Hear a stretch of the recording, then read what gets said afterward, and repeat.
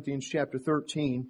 We'll be in Romans chapter 5 for the message this morning. But I want to look at some of those other passages, and I want us to see how these three, and we'll be looking at some verses like 1 Thessalonians chapter 1 verse 3, where the Bible says, "Remember without ceasing your work of faith, your labor of love, and patience of hope in the Lord Jesus Christ."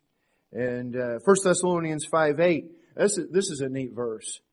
"But let us, who are of the day, be sober, putting on the breastplate of faith and love, and for a helmet, the hope of salvation." And we have faith, hope, and love there as they protect our head and our heart.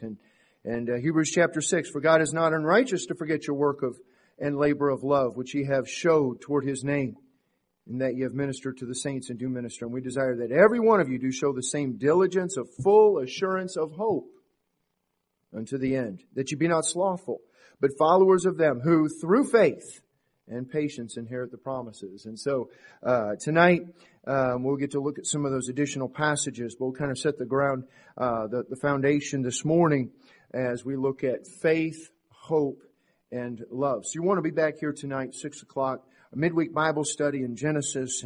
And folks continue to tell me that Wednesday Bible study, the most helpful service of the week. So you want to be here and as we open up the Word of God Wednesday at 6:30. So I want to make mention of those things. So it's great to see each and every one of you. Boy, continue to pray for one another and keep Jan Humiston in your prayers and my wife. So many of you have asked, and the surgery Thursday was, the doctor said, a success. She's still recovering and recuperating, and I appreciate the concern and the prayers for that. But let's continue to love one another and labor in that love, as we'll get to see in the Word tonight. All right. I think that'll do it for our announcements. Take your Bibles and turn to 1 Corinthians chapter 13. 1 Corinthians chapter 13.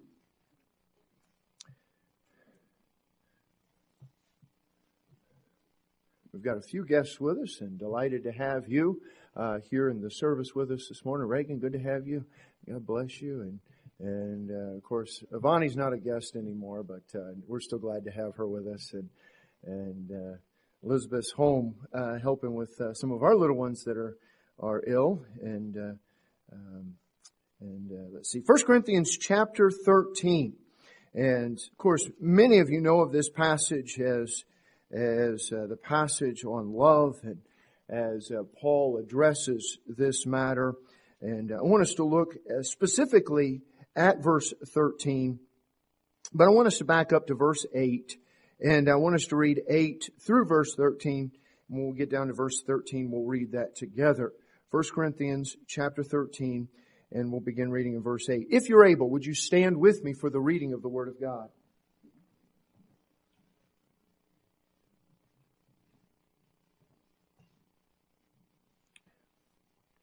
The Bible says in 1 Corinthians chapter 13 and verse 8, "Charity never faileth, but whether there be prophecies, they shall fail.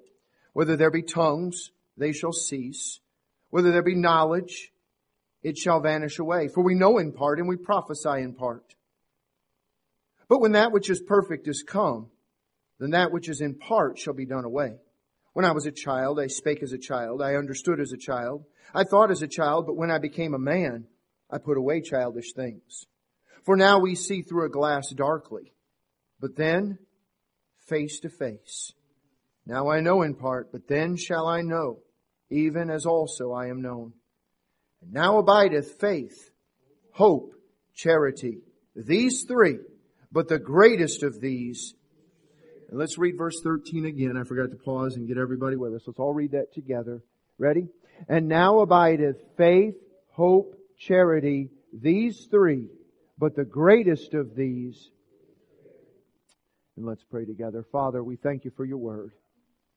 Father, we thank you that you have exalted these graces, Father, for us to take note of, for us to learn from. Father, I pray that each and every one of us would humble ourselves and submit ourselves to your Holy Spirit as He accomplishes your work in our lives. Father, I pray that these graces would grow. Father, we grow in faith. We grow in love. We grow in hope. Father, I pray that, Lord, your work would be accomplished in us this morning.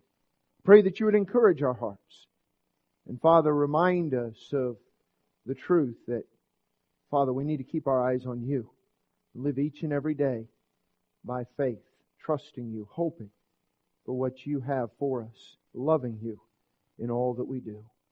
Father, I pray that you would bless. Father, if there be one here this morning that does not know the love of Christ, Father, they have been trying to, on their own merit, make themselves acceptable in your sight. Father, I pray that today your Spirit would convict them of the fruitlessness of such an effort. And Father, they would come to Christ. They would come seeing the love that is manifest to us on the cross. And Father, they would, through faith, receive the salvation that has already been won for them. Father, we ask your blessing and help. May your Spirit fill me and use this unworthy and stammering tongue to preach the glory of God in the face of Jesus Christ, in whose name we pray. Amen. Amen. You may be seated.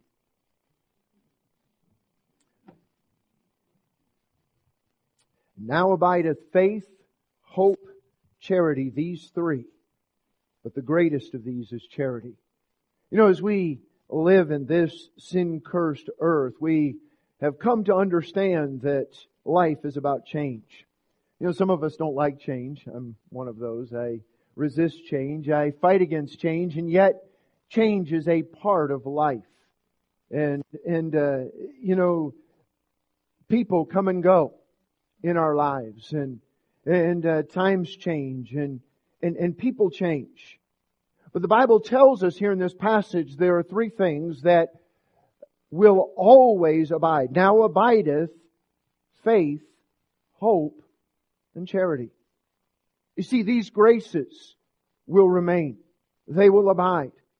And Paul in 1 Corinthians is writing to a church. If you have read Paul's epistle to the Corinthian church, and you see some of the things that he is addressing, you kind of shake your head a little bit. And this church had a lot of problems to deal with. And Paul, in his letter, addresses some schisms in the church as there was a disunion. The church was disjointed, and some were saying, "I'm of Paul, and I'm of Apollos, and I'm of Cephas," and the infighting that resulted from that kind of pride. And there were many other things. Some can't even be mentioned in polite company. Some of the immorality that was there in the church that is being rebuked, and Christians suing other Christians, and Paul addresses these different issues, and in addition to these rebukes because of their sin and even open sin in the church, one of the things that Paul addresses is these Christians that were arguing about spiritual gifts. And you read on, you read back the previous chapter 12 and read on into chapter 14. And one of these spiritual gifts that was causing a lot of confusion and disruption in the body of Christ was tongues. You know, here we are almost 2,000 years later, and one of the gifts that causes disruption in the body of Christ is tongues. And here in chapter 13, Paul takes a moment and exalts not spiritual gifts, but spiritual graces. And in chapter 13, Paul reminds us that without love, everything is pointless. Look back at verse 1 of chapter 13. As Paul writes, follow along with me as I read. He says, "Though I speak with the tongues of men and of angels, and have not charity, I am become as sounding brass or a tinkling cymbal. Without love, it's just noise. Though I have the gift of prophecy and understand all mysteries and all knowledge, though I have all faith so that I could remove mountains and have not charity, I am nothing.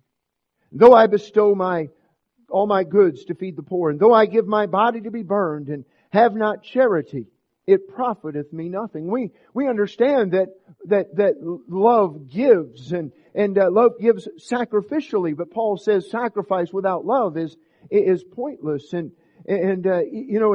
It's important that we understand this aspect about love. See, Paul, as he says, now abideth faith, hope, charity, these three, but the greatest of these is charity.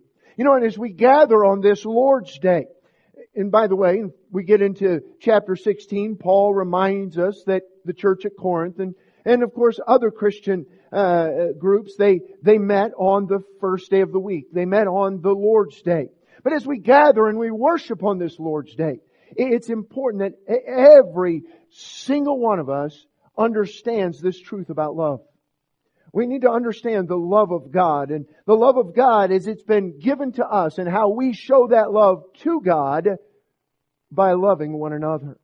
And the message, of course, is not specifically about love, but I want to remind us that every single one of us, as we gather together and worship, every single one of us has that responsibility, not just to be a sponge and soak up love, but to give love and to show love. And sometimes I invite people to church and they tell me why I worship at home, or I listen to this preacher, or I follow this TV evangelist. And my question is, how do you show God's love? How can you love the body of Christ? How can you show your love to God when you're just receiving and not giving? And love, but understand that love is foundational to everything that we do as a Christian. In fact, this matter of love is so important that Jesus summed up all the commandments, the 10 commandments and the hundreds of other commandments in the Old Testament with that truth about love. Look at Matthew chapter 22 and verse 37. Would you read it with me, please? Jesus said unto him, Thou shalt love the Lord thy God with all thy heart and with all thy soul and with all thy mind. This is the first and great commandment. And the second is like unto it. Thou shalt love thy neighbor as thyself. On these two commandments hang all the law and the prophets. He said, if you could sum it all up, love God, love your neighbor. Love God, love others. And so of these graces, the greatest is love. Now, trying to understand a little bit more as to why love is greater than, say, faith or hope, it's suggested by Bible scholars and commentators that love is the greatest because love will live on in heaven. Now we understand that in heaven we won't walk by faith because, well, the Bible says our faith will become sight.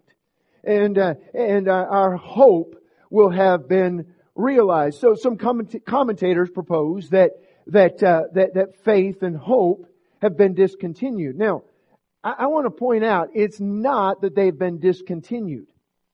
It's that they've been fulfilled. You know, Jesus didn't come when He came. He didn't say, I've come to discontinue the Old Covenant, the Old Testament law. No. He said, I've not come to destroy the law. I've come to what? Fulfill. And our hope has been fulfilled and our faith has been fulfilled when we stand in the presence of God. But in 1 Corinthians, Paul takes these three graces, faith and hope and love. And he said, yes, the greatest of these is love, but these abide and these continue. And this faith and hope and love, these are the what and the how and the why of everything that we do as a Christian. You see, the faith is the what.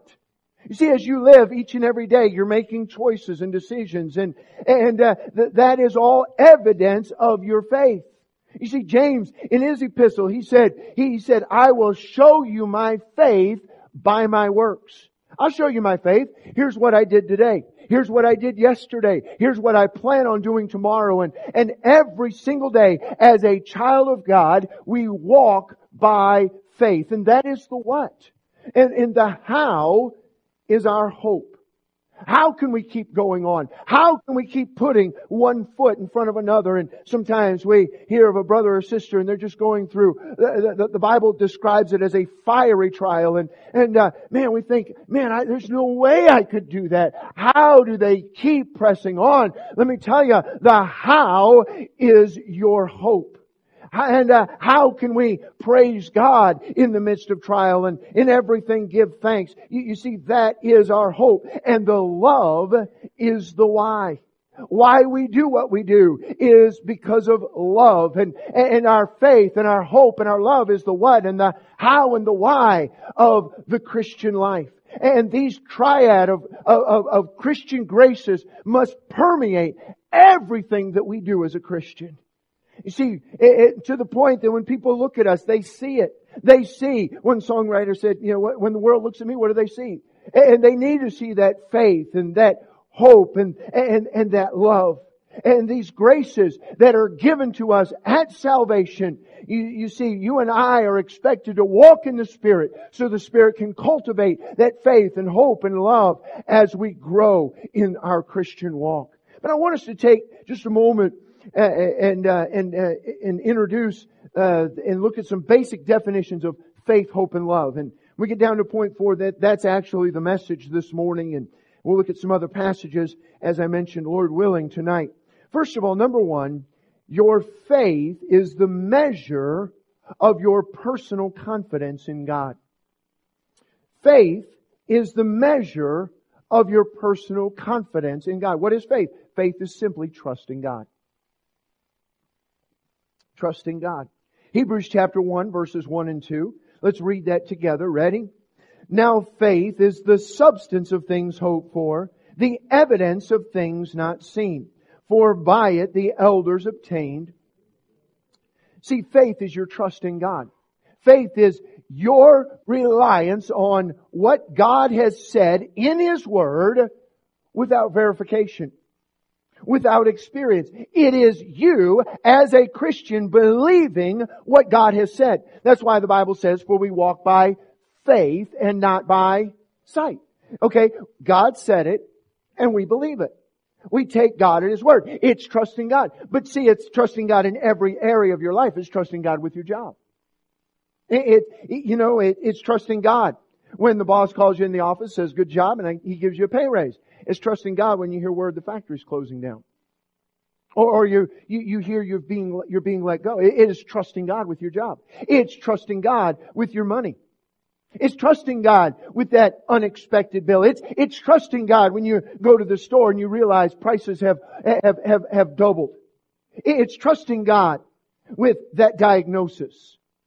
It's trusting God with that relationship. It's trusting God with that social media posts and the junk that's being said. It's trusting God with that sin that has been committed against you, that evil that has been perpetrated against you. It is trusting God in every area of life. You see, God wants you as His child to walk by faith, to trust Him in everything. As parents, one thing I find myself saying to my children, trust me. Just trust me.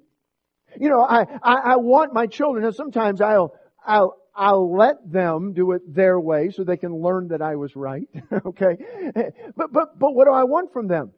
When I tell them something, I don't need them to talk back or argue with me about how they want to do it and how they no. I want them to. God wants us as His children to trust Him. And every single day is an opportunity for you to live and walk by faith. You see, Hebrews chapter 11 verse 6 says, would you read it with me please? But without faith it is impossible to please Him. For he that cometh to God must believe that He is, and that He is a rewarder them that diligently seek Him. As you read on in Hebrews chapter 11, it talks about great stories of faith. One of my favorites is the story of Moses. Not Moses' faith, Moses' parents' faith. The faith of Amram and Jochebed, who the Bible says by faith hid Moses. The command was clear. All baby boys were to be cast into the river, but they lived and walked by faith, knowing there could be repercussions. And we see how God used their faith in a miraculous way as Moses grows up to be the deliverer of Israel. Not tomorrow, not in a few months or even a few years, but God used Moses in such a tremendous way. And I love the faith that Moses' parents had. You see, this faith. Faith is a measure of your confidence in God. How much confidence, how much stock do you have in God and in His Word? That brings us to our second point. Number 2. Your hope is the expectation of good based on the character of God and the promises He has made. Hope is the expectation of good based on the character of God and the promises He has made. Hope is not, as it's sometimes expressed, a wish or a dream. Okay? Hope is an expectation. Now, I want to remind us, expectations can get us in a lot of trouble. Okay? You know, a lot of times we have expectations out of what's going to happen. And it's not really clear to us where those expectations come from. You know, some people are just optimists and they just expect everything to work out right, and everything's just going to turn out okay. You know, and we haven't necessarily thought as to how it's going to turn out or why it's going to turn out that way, but we have these expectations and we've got to sort through them because sometimes our expectations are based on what others are going to do. When we have expectations in people, we're going to find ourselves in trouble real quick. You see, if our hope is in man, you're going to be disappointed again and again, even to the point of being disillusioned. You know, when I talk to people and they say, oh yeah, I used to go to church and I went to this church and I was a Sunday school teacher there. I served faithfully, and then here it comes. Pastor did this. Deacon so-and-so did this. Sister so-and-so did this. You see, they had expectations out of people. Their expectations are in man, and now they find themselves disillusioned. You see, I want to remind you, we sing it, the arm of flesh will fail you. Now, whether that's someone else's arm or your own arm, the song goes on to say, you dare not trust your own. Knowing how often the arm of flesh fails you, you ought not to trust in your own arm and in your own strength. You see, Psalm 42 verse 5 says, why art thou cast down, O my soul? Why art thou disquieted in me? Hope thou in God. For I shall yet praise Him for the help of His countenance. You see, our hope in God is a hope. It is an expectation of good. It is an anticipation that eventually, in God's time and in God's way, God is going to bring it to pass. God is going to bring good in my life. Now, again, why? Why do we have this hope? This hope is not because I'm good. This hope is not because people are good. This hope is not because this world is good. This hope is based on the character of God. And as you study Scripture, you understand one thing, that God is good. God is good. Our hope is based on the character of God. It rests in the nature of God. Psalm 62, verse 5 and 6. Would you read this with me, please? Psalm 62, verse 5 and 6. Ready? My soul, wait thou only upon God, for my expectation is from Him. He only is my rock and my salvation. He is my defense. I shall not be moved. Oh, listen, I have hope because God is good. My hope is based in Him. It's because God is love. It's because God is merciful. Do you see how this works? My expectation is because who He is. God is just and God is kind, and God loves, the Bible says, to give good things to His children. Would you read Matthew chapter 7, verse 11? I love this passage. Ready? If ye then, being evil, know how to give good gifts unto your children, how much more shall your Father, which is in heaven, give good things unto them that ask Him? You know, if you're a father, you love giving good things to your children. You love blessing your children. And the Bible tells us that God is the same. You see, our expectation can be good, though we are in a difficult circumstance, we're in a trial, and our hope is in God, and our expectation is based on the character of God and the promises He has made. On Wednesday night, we're studying through the book of Genesis, and we're in the life of Joseph right now. If you're familiar with the story of Joseph, you understand the difficulty that he went through. And how his life seemed to go from bad to worst.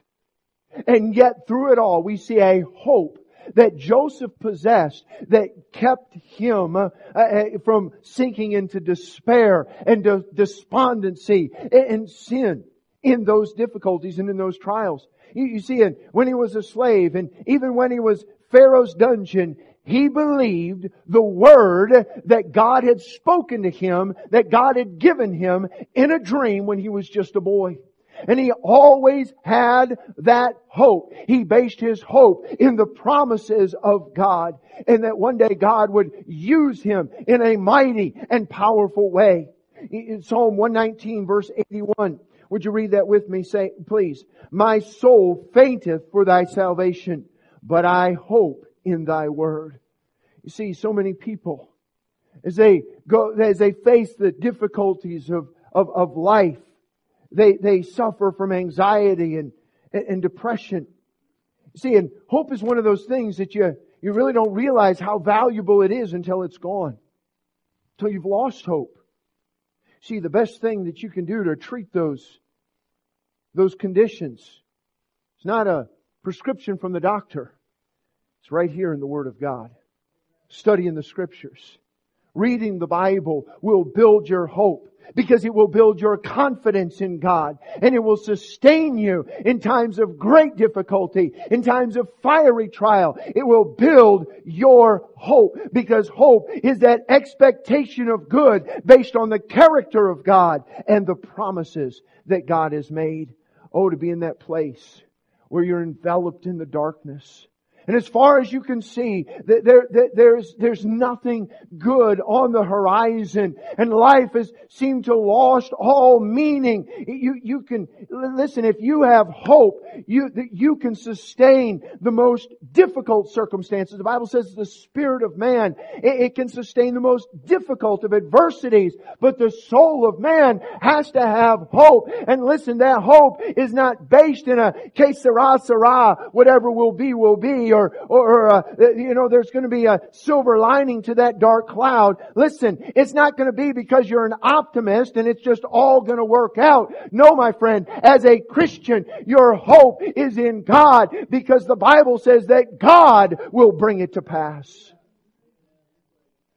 See, for the Christian, our hope is in Jesus. The Bible says we're looking for that blessed hope. Look at Titus chapter 2 verse 13, looking for that blessed hope and the glorious appearing of the great God and our Savior, Jesus Christ. Faith, the measure of your personal confidence in God.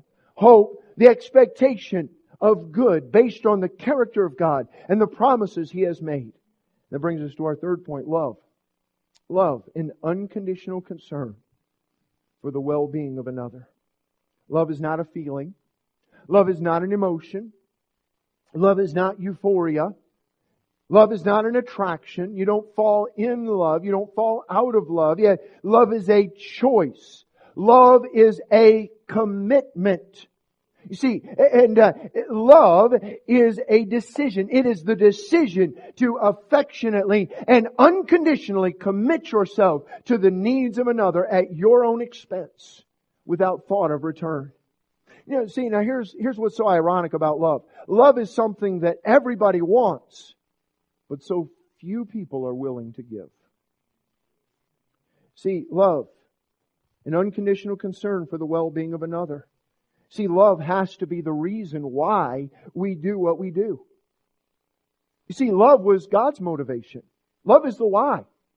Why would Jesus leave the splendor and glory of heaven and come into this sin-cursed world to be rejected by His creation and crucified on a cross? Why would God do that? Well, the Bible tells us, for God so loved the world that He gave His only begotten Son, that whosoever believeth in Him should not perish, but have everlasting life. Love was the reason why.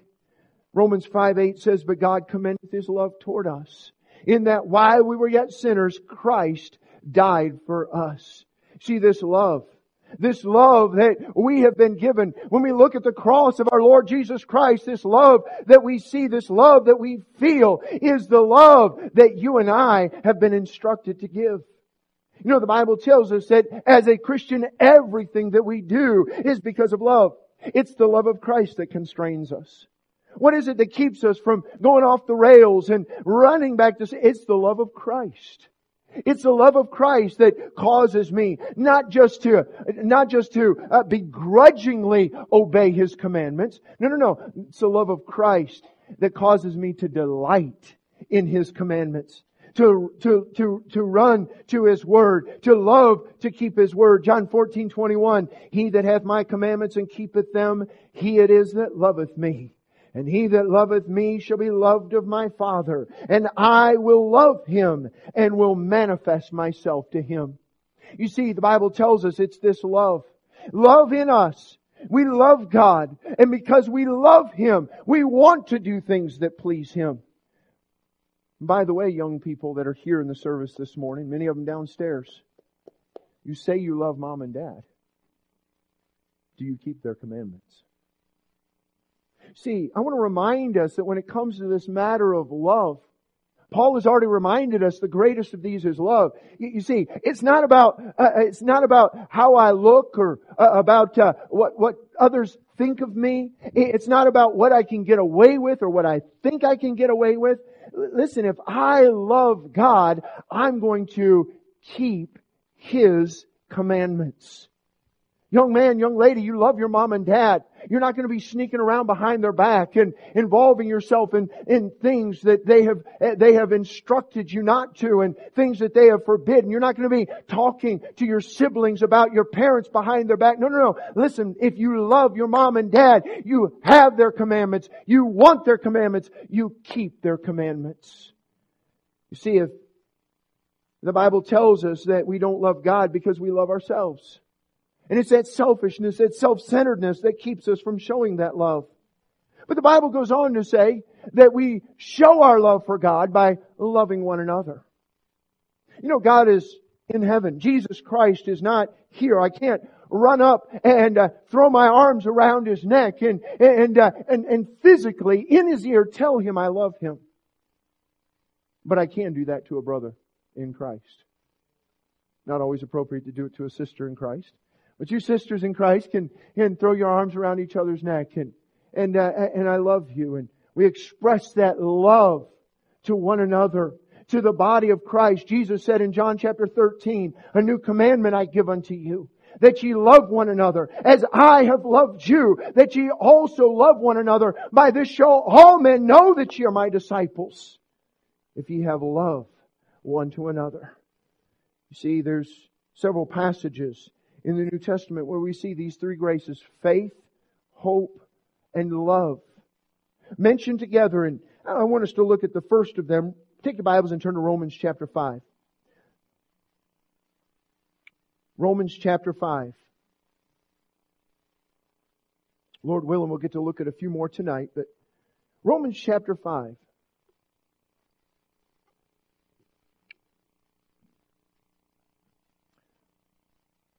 Verse 1, the Bible says this: therefore, I tell you what, you're there, would you read it with me? Read verses 1 through 5. Ready? Therefore, being justified by faith, we have peace with God through our Lord Jesus Christ, by whom also we have access by faith into this grace wherein we stand, and rejoice in hope of the glory of God. And not only so, but we glory in tribulations also, knowing that tribulation worketh experience, and patience experience, and experience hope. and hope maketh not ashamed, because the love of God is shed abroad in our hearts by the Holy Ghost, which is given unto us. See here in this passage, faith, hope, and love. And so, we see in this passage, I'll go ahead and give it to you right now, the believer is justified by faith, the believer is rejoicing in hope, and the believer is resting in love. And I want us to see how these three graces interact and play off of each other. And we see, first of all, faith. Therefore, if you're able, if you've gotten the blanks filled out and you're able to read that first phrase with me of chapter 5, verse 1. Ready? Therefore, being justified by, there it is, faith. Faith. Justified by faith. Now, I want to remind you, without faith, that none of this is possible. Okay? Without faith, he goes on to speak about peace with God. There is no peace with God. You see, without faith, we are still condemned under the weight of our sin. We're still guilty and deserving of the wrath of God. And the Bible tells us that we are justified by faith. It is faith in the work of Christ. For by grace are ye saved through faith. It's not of yourselves. It is the gift of God, not of works, lest any man should boast. You see, it is your faith in the finished work of Christ that changes your standing before God. The Bible says we are justified. And this is a legal term. It means you have been officially pardoned. The charges were there, and the court case was ready to proceed, and the charges were going to be read, and you had no defense. You were guilty, but now you have been pardoned, and the sins that you were charged with are no longer on your record. You see, now, in this passage, in context of Romans chapter 5, Paul is telling us this doesn't happen because we're good. This doesn't happen specifically, you could say, because Abraham, if you read back into the previous chapter, because Abraham participated in a religious ritual, specifically circumcision. You're not justified because you're baptized or because you partake of the Lord's Supper, because you memorize a creed or you pray a prayer. You are justified by faith in the finished work of Christ. You see, Christ, because Christ died on the cross, because Christ took your sins upon Himself and bore the wrath of God in His body, you have been washed by the blood of Jesus Christ. You've been cleansed from your sin, freed from sin, cleansed from that sin. And but one Bible student said it this way: we're justified by faith, just as if I'd never sinned. And we have been officially pardoned, and our record has been cleared. And that's all by faith. Without faith, none of this is possible. But then the Bible doesn't stop there. The Bible goes on to speak of this hope. Okay? It says, verse 2, by whom we have access by faith into this grace wherein we stand. And, notice this, say it with me, rejoice in hope of the glory of God. So, faith changes our standing before God, and so now, you and I have hope. And this hope causes us to rejoice. You see, before, as a lost person, as an unbeliever, I can't rejoice in the Lord always. And again, I say rejoice. Now I can obey that command. Now I have hope. And this hope will have you glorying in tribulations. Now, I want to remind us the difficulties of life in this sin-cursed earth are varied. They're many. Money problems and health problems and relationship problems, and the car breaks down and the water goes out and the cat dies. Well, that might not be such a curse. It might be a blessing. I don't know. For some of you, it might be a blessing. But listen, the uncertainties of living in this sin-cursed world are many, and it's so easy to find ourselves down and dejected because of our circumstances. But listen, I want to remind you, God doesn't want you living under circumstances, because we have Him. We have the living God, and hope is simply this: what are you looking at? This morning, May 21st, 2023, I ask you, what are your eyes set on? What are you looking at? You see, hope has nothing to do with your current circumstances. It has everything to do with what is in your view. What are you taking in? What are your eyes focused on? Remember when Peter stepped out of the boat? Initially he had his eyes on Jesus. At first it was, who's that's coming to us on the water in the middle of this storm? And then it was Jesus. And then it's, oh Lord, if it's you, bid me come. And he gets out there and he gets walking on the water. And the Bible says he took his eyes off the Lord. He began to look at the waves. He began to look around at the wind. And you see, we've got to keep our eyes on the Lord Jesus Christ. It's amazing. Astronomers, they'll see a twinkle of light. Boy, they'll take those telescopes and they'll focus those telescopes in, and they'll look past vast amounts, distances that I'll be honest with you, I can't even comprehend. Parsecs. And, they'll look past, these millions of parsecs just to get a glimpse of that light.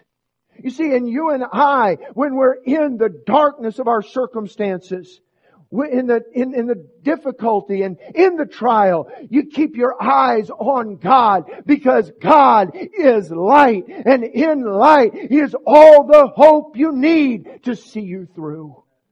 Keep your eyes on God, because in God your future is good. I think about David as a boy, as a shepherd. He didn't ask for it. He was out watching the sheep one day, was called from the field, and there was Samuel. Samuel said, I'm here to anoint the next king. And before David knew it, Samuel had taken that cruse of oil out and was dumping it on his head, telling him that he was going to be the next king of Israel. Now, between that moment and the day David sat on his throne and was crowned king of all Israel, there was a lot of trials and a lot of difficulties. You see, but David had hope. And David again and again in the Psalms reminds us that the Lord is his hope. You see, as long as you keep your eyes on God, as long as you stay focused on that light, listen, you can get through the blackness that surrounds you, the darkness of your difficulty. Paul says that's why this hope is so powerful. It can cause you to glory in tribulations. Listen, it's not because we're psychotic and we enjoy pain. But look what it says. It says we glory in tribulations. Why? Knowing that tribulation worketh patience, and patience worketh experience, and experience works what? Hope. There it is. It's hope. And we can rejoice. Listen, not because we found the silver lining. It wasn't long before I moved to Michigan, I realized there are cloudy days. We'll have cloudy weeks where there's no silver lining. I mean, you can look as much as you want to, and there is not a ray of sunshine. But you know what? Hope says beyond that cloud, and what I can't see, there is a sun that is still shining. And though I can't see it, God has promised that the sun would continue to shine until the day He doesn't need it anymore, because He is going to be our light. And I know that sun is still shining, and I can just keep trusting God in the difficulty and in the trial. Oh, it may be dark, but off in the distance, there's that speck of light, and things may be bad. But listen, my friend, God is good, and hope is that expectation of good based on the character of God. And one day, my friend, we are going to be with our hope in the glory and splendor of eternity. See what this hope does? Allows you to lift your eyes off your circumstances and focus on something else. In Psalm 3, David described the Lord as the lifter of his head. I think about that. I've got toddlers at home, and sometimes they get dejected, and you can see it all over their face. Their lips out, their heads down. And I almost picture God like a loving father putting his finger under David's chin and lifting his head up, changing his focus. Instead of looking at the difficulty and the trial, take in something that's much, much more wonderful to take in. Our great God. And listen, you don't have to walk around dejected and defeated, because God is the lifter of your head. faith, hope, love. Look again at verse 5. Hope maketh not ashamed, because the love of God is shed abroad in our hearts by the Holy Ghost, which is given to us. Boy, I love this. And again, it's not a way that we would use this word. We would say the love of God filled our hearts, or we'd say something like that. But the picture here, it's so powerful. God just didn't pour in His love. Okay? The love is shed abroad.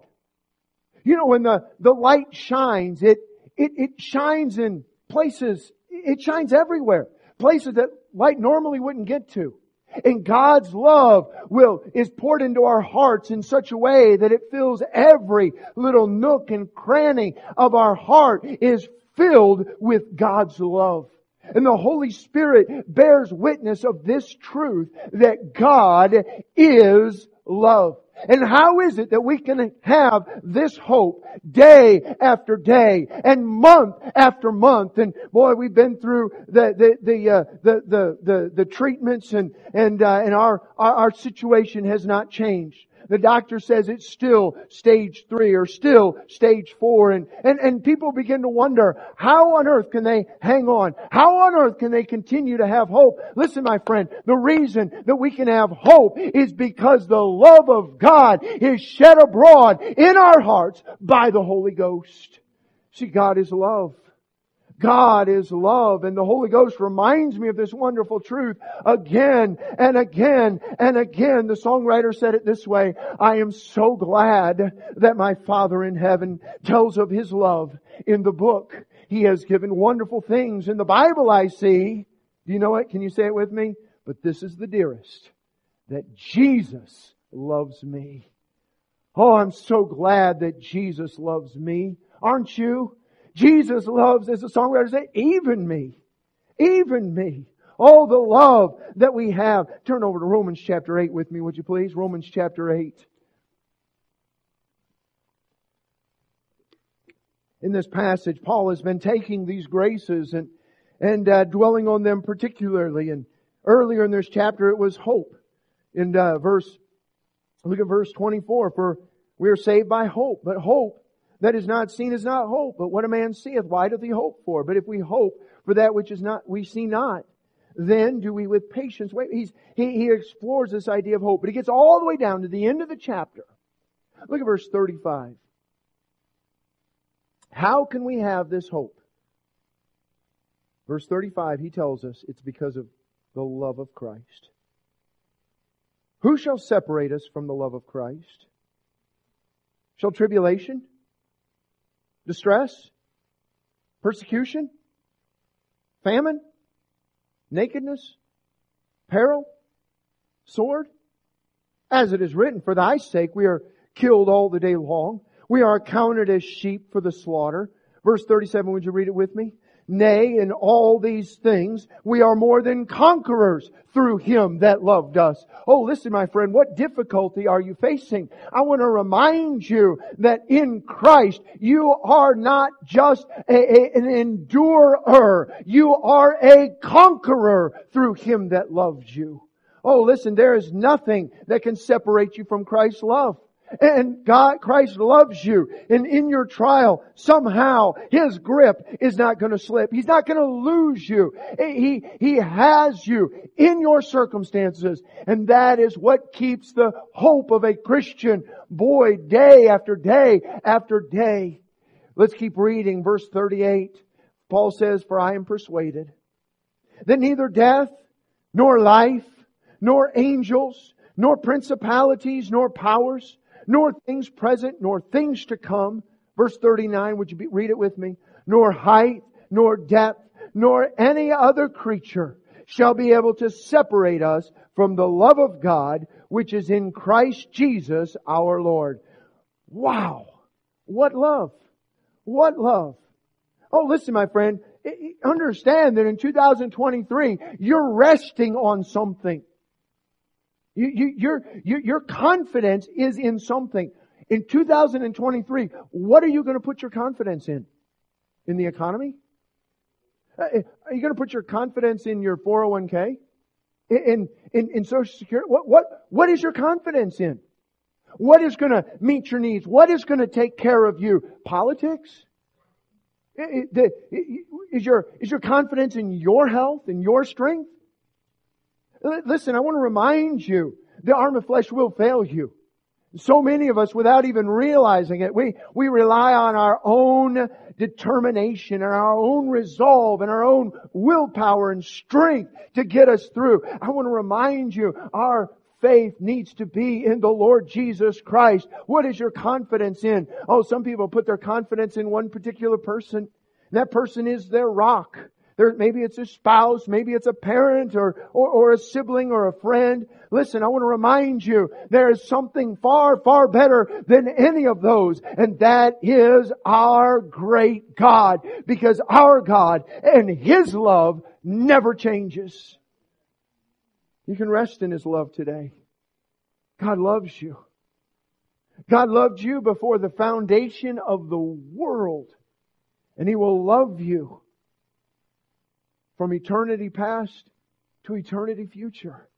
God loves you. That's why, look at Lamentations chapter 3. Lamentations chapter 3. Jeremiah writes, "This I recall to mind. Therefore, I have hope. It is of the Lord's mercies that we are not consumed, because His compassions fail not. They're new every morning. Great is Thy faithfulness." Verse 24 through 26. Would you read it with me? "The Lord is my portion, saith my soul. Therefore will I hope in Him. The Lord is good unto them that wait for Him, to the soul that seeketh Him. It is good that a man should both hope and quietly wait for the salvation." If I can remind you of the context, Lamentations, this was the prophet's lament because of God's judgment against their sin. And yet, in the judgment of God, regardless of how difficult things were going to become, regardless of the things that God had spoken to Jeremiah about the ways that He would judge His people and He would punish them, he has hope. Why? Because he understands the mercies of God, the compassion of God, the love of God. The love of God will never change. Do you see why Paul elevates these graces? Faith, hope, charity. 1 Corinthians 13:13. Say it with me as best you can. Ready? "And now abideth faith, hope, charity. These three, but the greatest of these is charity." Let's bow our heads and close our eyes.